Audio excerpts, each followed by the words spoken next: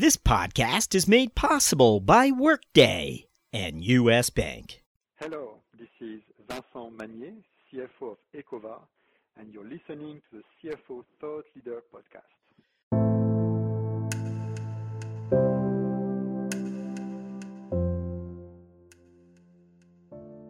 So just yesterday, I had a chance meeting at a coffee shop with one of our key product vendors, and the vendor was not clear on what our growth plans were for the next few years. Even though it's someone that we've worked with a lot, they just didn't understand what Smart & Final was planning to do over the next few years. And we walked away from that seemingly chance conversation having a better understanding of each other's business and some concrete ideas of how we could promote products better in 2017 to achieve mutual objectives.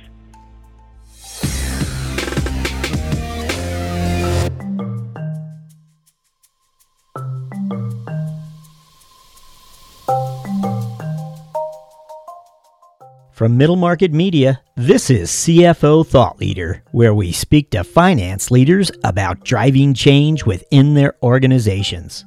Hi, it's Jack Sweeney. A happy new year to all of you. Just a quick heads up that we took a bit of a break over the holidays, so we're running one of our hidden jewels from the archive for you. This one features CFO Rick Phegley of grocery chain Smart & Final. We begin after these words from our sponsor.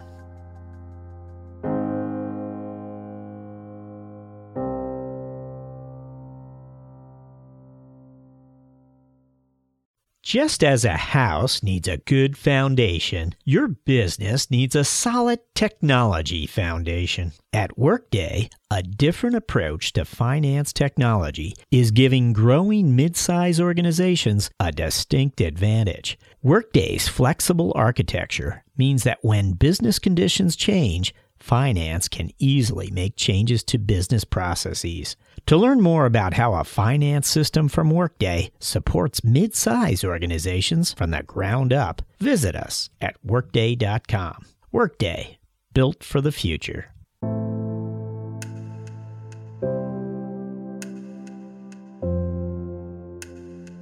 Hello, we're speaking with Rick Phegley, CFO of Smart & Final, a 145-year-old grocery chain that opened 39 new stores in 2016.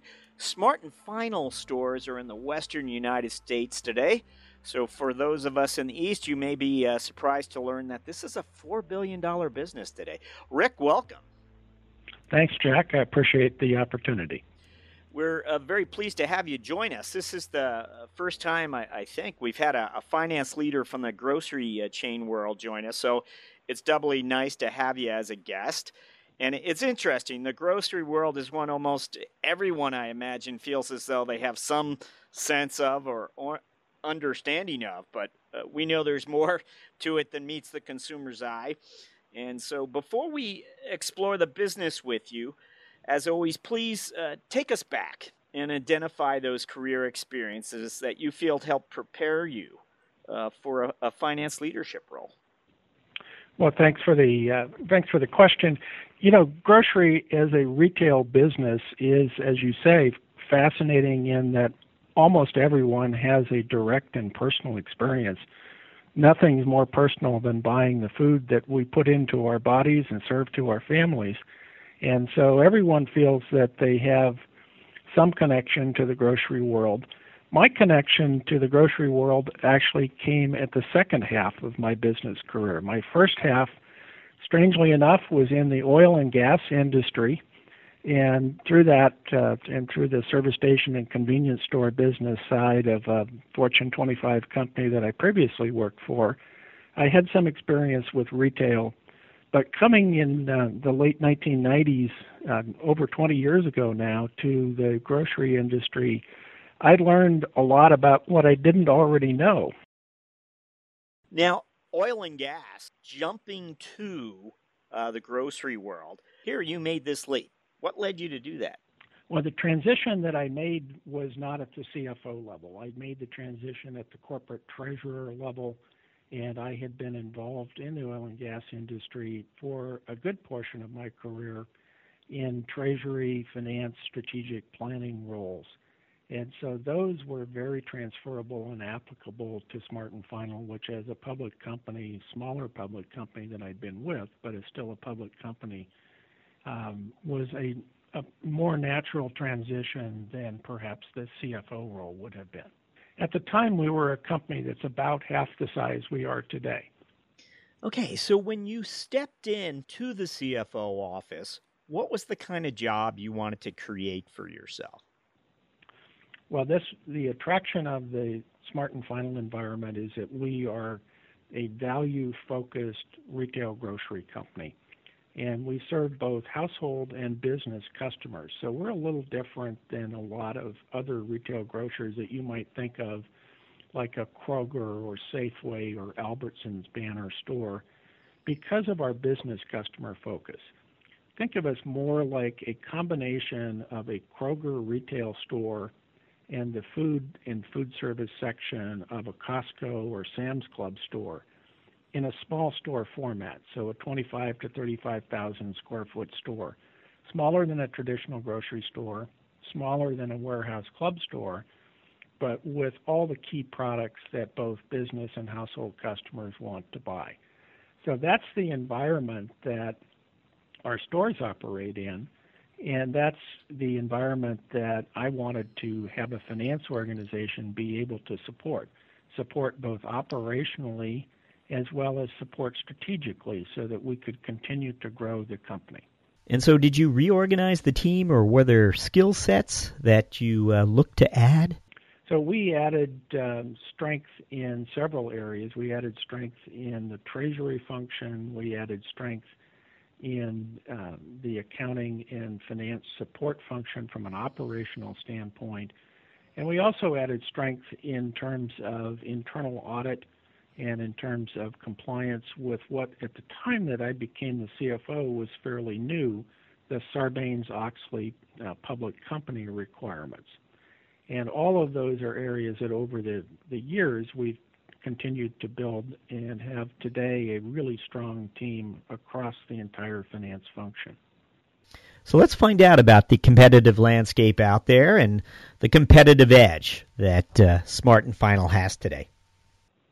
So our competitive edge is to be priced really well on all the key products that people value the most in their shopping decisions. And the way you would think about that is to be priced in the same range as the best value retailers like Walmart and Costco for the types of products that those stores sell. And the way that we do that is to maintain a very cost competitive structure within our company. So we try to minimize what we spend on any of the key variables from occupancy cost to supply chain cost, and to have an efficient store so that the store labor costs are relatively low in comparison to a traditional retail grocery store. All of that enables us to pass along the cost savings to customers in the form of lower prices. And that's really our key advantage, is to have a unique product assortment, products that serve both household and business customers, and to price well so that we can offer a terrific value.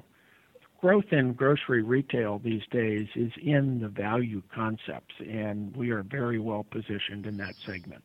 So again, a typical store you today run with fewer employees than those stores of your primary competitors. We do. We run a lower labor component within the cost structure, and that doesn't mean from a customer standpoint that you wouldn't see employees in the store. Our employee associates are on the floor, available to help and to show people where products are, as well as to answer questions. We really value our associates and their training to be able to serve customers well. The way that we achieve a lower labor component is to have a very simple store, a reduced number of products relative to, say, a full-service Kroger store, but all the key items that customers value most. and to use that efficiency to drive lower overall costs and to pass that through to lower prices for consumers, both household and business customers. Okay, it sounds like an interesting model. What would be then the key metrics that you're watching closely to make sure those stores are operating the way you want? So the key metric in any type of retail business is sales. It all starts with sales. Sales is the true measure of how well you are resonating with your target customers.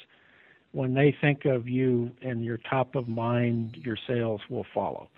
And then on the cost side, we watch very carefully our product acquisition costs.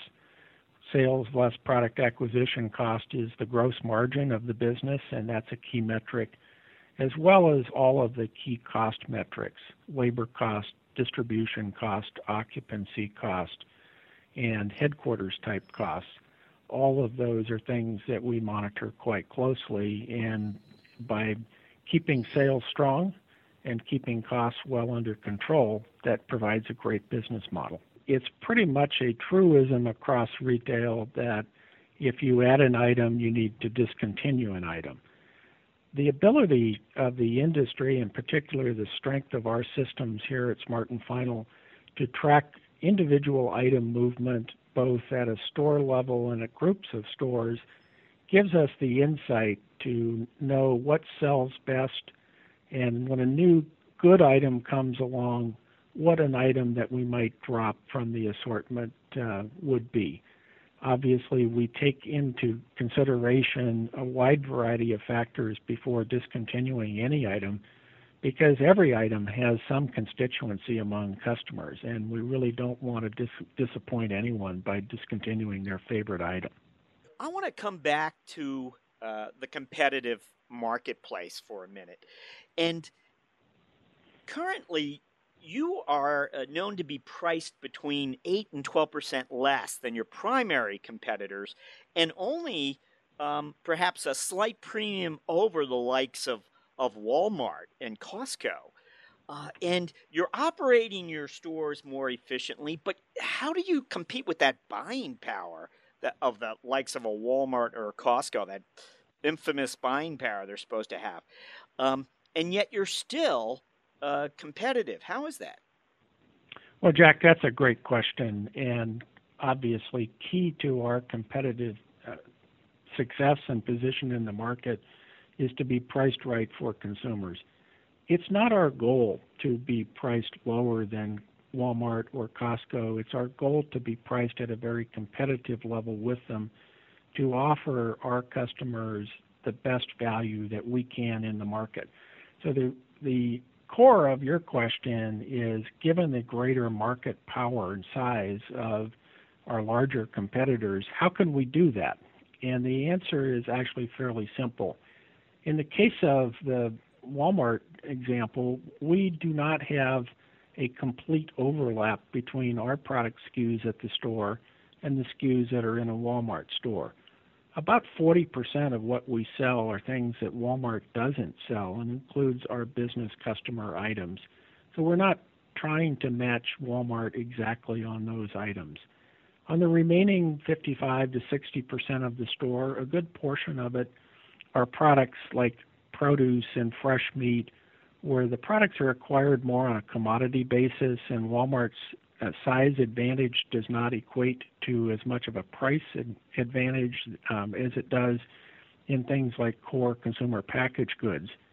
And on the portion of the store where we match up against Walmart, where they really do have a size advantage, we sell the same items, and we just know that we take a lower margin on those items, but we're still competitive in the acquisition cost. At a $4.5 billion size company, we can actually buy things quite well. And against Costco is a terrific company with a lot of buying power, but we actually buy a lot of warehouse club items as well in great quantities. And in fact, one of the unique things about Smart & Final is that because of our style of merchandising, where we merchandise on warehouse shelving but don't merchandise as Costco does in pallet bays where each item takes up a large amount of square footage, we actually can offer more warehouse club items than Costco has in their stores when you match up the types of SKUs that we sell.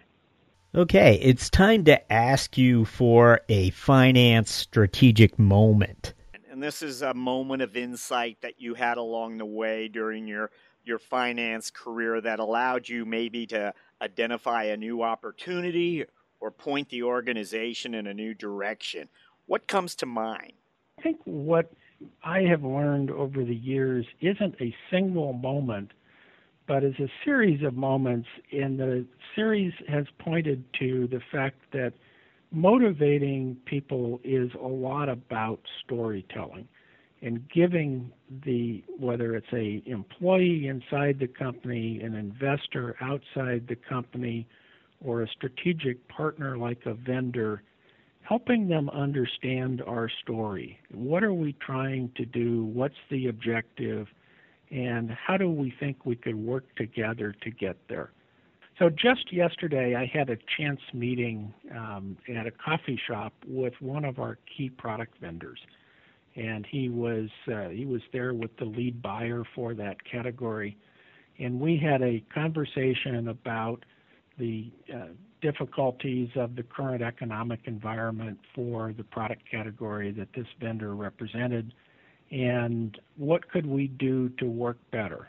And the vendor was not clear on what our growth plans were for the next few years. Even though it's someone that we've worked with a lot, they just didn't understand what Smart & Final was planning to do over the next few years. And we walked away from that seemingly chance conversation having a better understanding of each other's business and some concrete ideas of how we could promote products better in 2017 to achieve mutual objectives. Okay. I want to touch on the talent economy and the organization's workforce. You've already told us about how the stores operate much more efficiently and perhaps without as many personnel as other competitors. But as a finance leader, what are your priorities when it comes to the workforce? Our priorities in terms of talent development are to make sure that first we have a conversation with each of our associates, and the questions that we ask in that discussion are, what are your personal objectives? Do you want career advancement? Are you happy with where you are? Can we help with educational opportunities, either formal education or skills training type opportunities? And we believe that an engaged workforce is one that has good communication up and down, and the opportunities that come from that are to try to develop, particularly cross-functionally, our finance workforce so that they know more about things that are beyond their current job. It's key to us to take people who have an interest in advancing and offer them the opportunities and particularly the support through education to achieve those opportunities. Now, given all the stores you've opened in 2016, you've been hiring. What can you share with us about the employment environment out there today? Are you finding the talent you need? So from a total company standpoint, we've hired over 4,000 people in 2016. And obviously that's been a challenge in an economy where the unemployment rate is relatively low and declining, and average wage rates are increasing. The attractiveness about Smart & Final is that as a growing company, we can offer career opportunities that a lot of other retailers can't. And when you know that you're going to grow, you have the confidence to hire and to train for future opportunities at a higher level within the company. And that dynamism in terms of the employment situation leads to better opportunities to hire people from either competing retailers or to bring them into the grocery retail industry for the first time. And then, Jack, at the next level, beyond just the hiring, we obviously have many metrics that we track, and particularly at the store level, to ensure that we are staffing stores appropriately and having enough hours of labor at a store to service customers well. We look at things like same-store sales. We look at labor rates per dollar of sales, and we look at having the right balance of experience within a store, from the management down through the department leads and down to the lowest levels in the store, so that at any time when a customer comes in, we have the right mix of store employees to service the customer's needs. In terms of numbers, have you announced new stores yet that you'll be opening in 2017? We haven't given specific guidance on the number of stores for 2017, but our long-term goal is to grow at a roughly 10% unit growth rate in the company. And we think that that level of growth enables us over a period of years to reach all the markets that we're not currently in, trade areas within our 7 western states, as well as to provide a lot of opportunities for our existing and future workforce. We'll now move to the mentoring round, where we're going to ask you several quick questions intended to inspire and mentor future finance leaders. What's one thing that's exciting you about finance and business today, Rick? I really enjoy learning about new things, and this is perhaps the most dynamic environment that I've experienced in my finance career, which is extending well over 30 years now.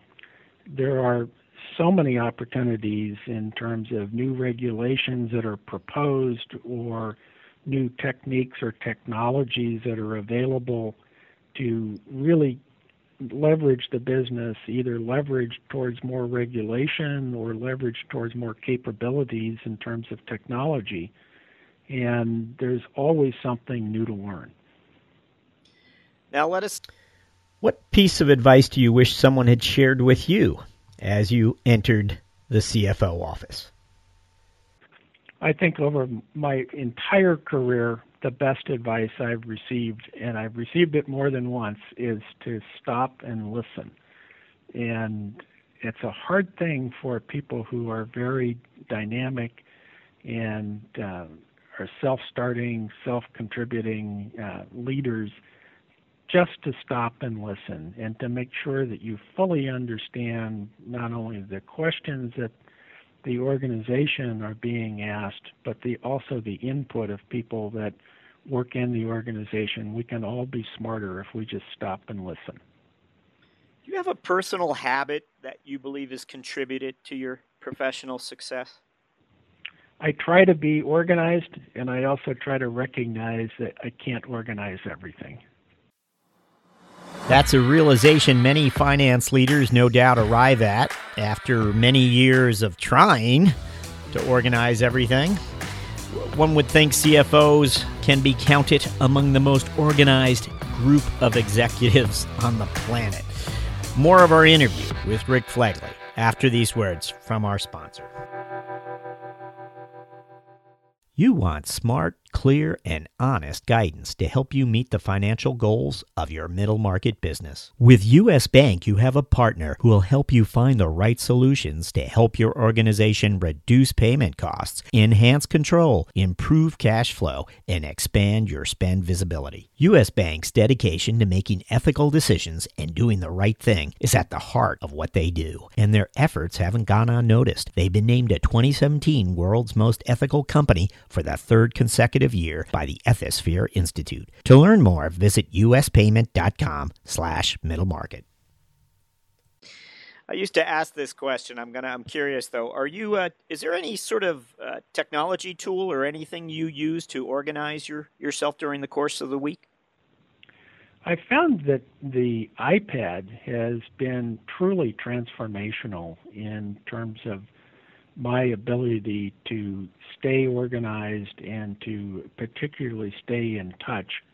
I think back to the days before the iPad, and paper and pencil environment was much less efficient than the new technologies. Is there a book you'd recommend to aspiring finance leaders? I wouldn't recommend a single book, but there's an author, a college professor who I had in graduate school, Arthur Laffer, who's widely credited as being the father of supply-side economics and was an advisor to former President Reagan. Art Laffer has written a number of books about business, about economics, and about public policy. And almost any of his books, you can learn a lot just by reading even a few chapters. What are your priorities as a finance leader over the next 12 months? My priorities are to continue to support the growth of our company, but also particularly to support the growth of the staff that we have in terms of adding capabilities as well as development of the technical side and career side of the staff that is existing in the company.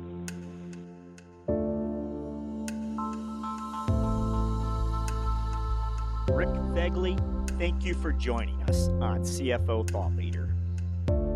Thanks, Jack. It's been a pleasure.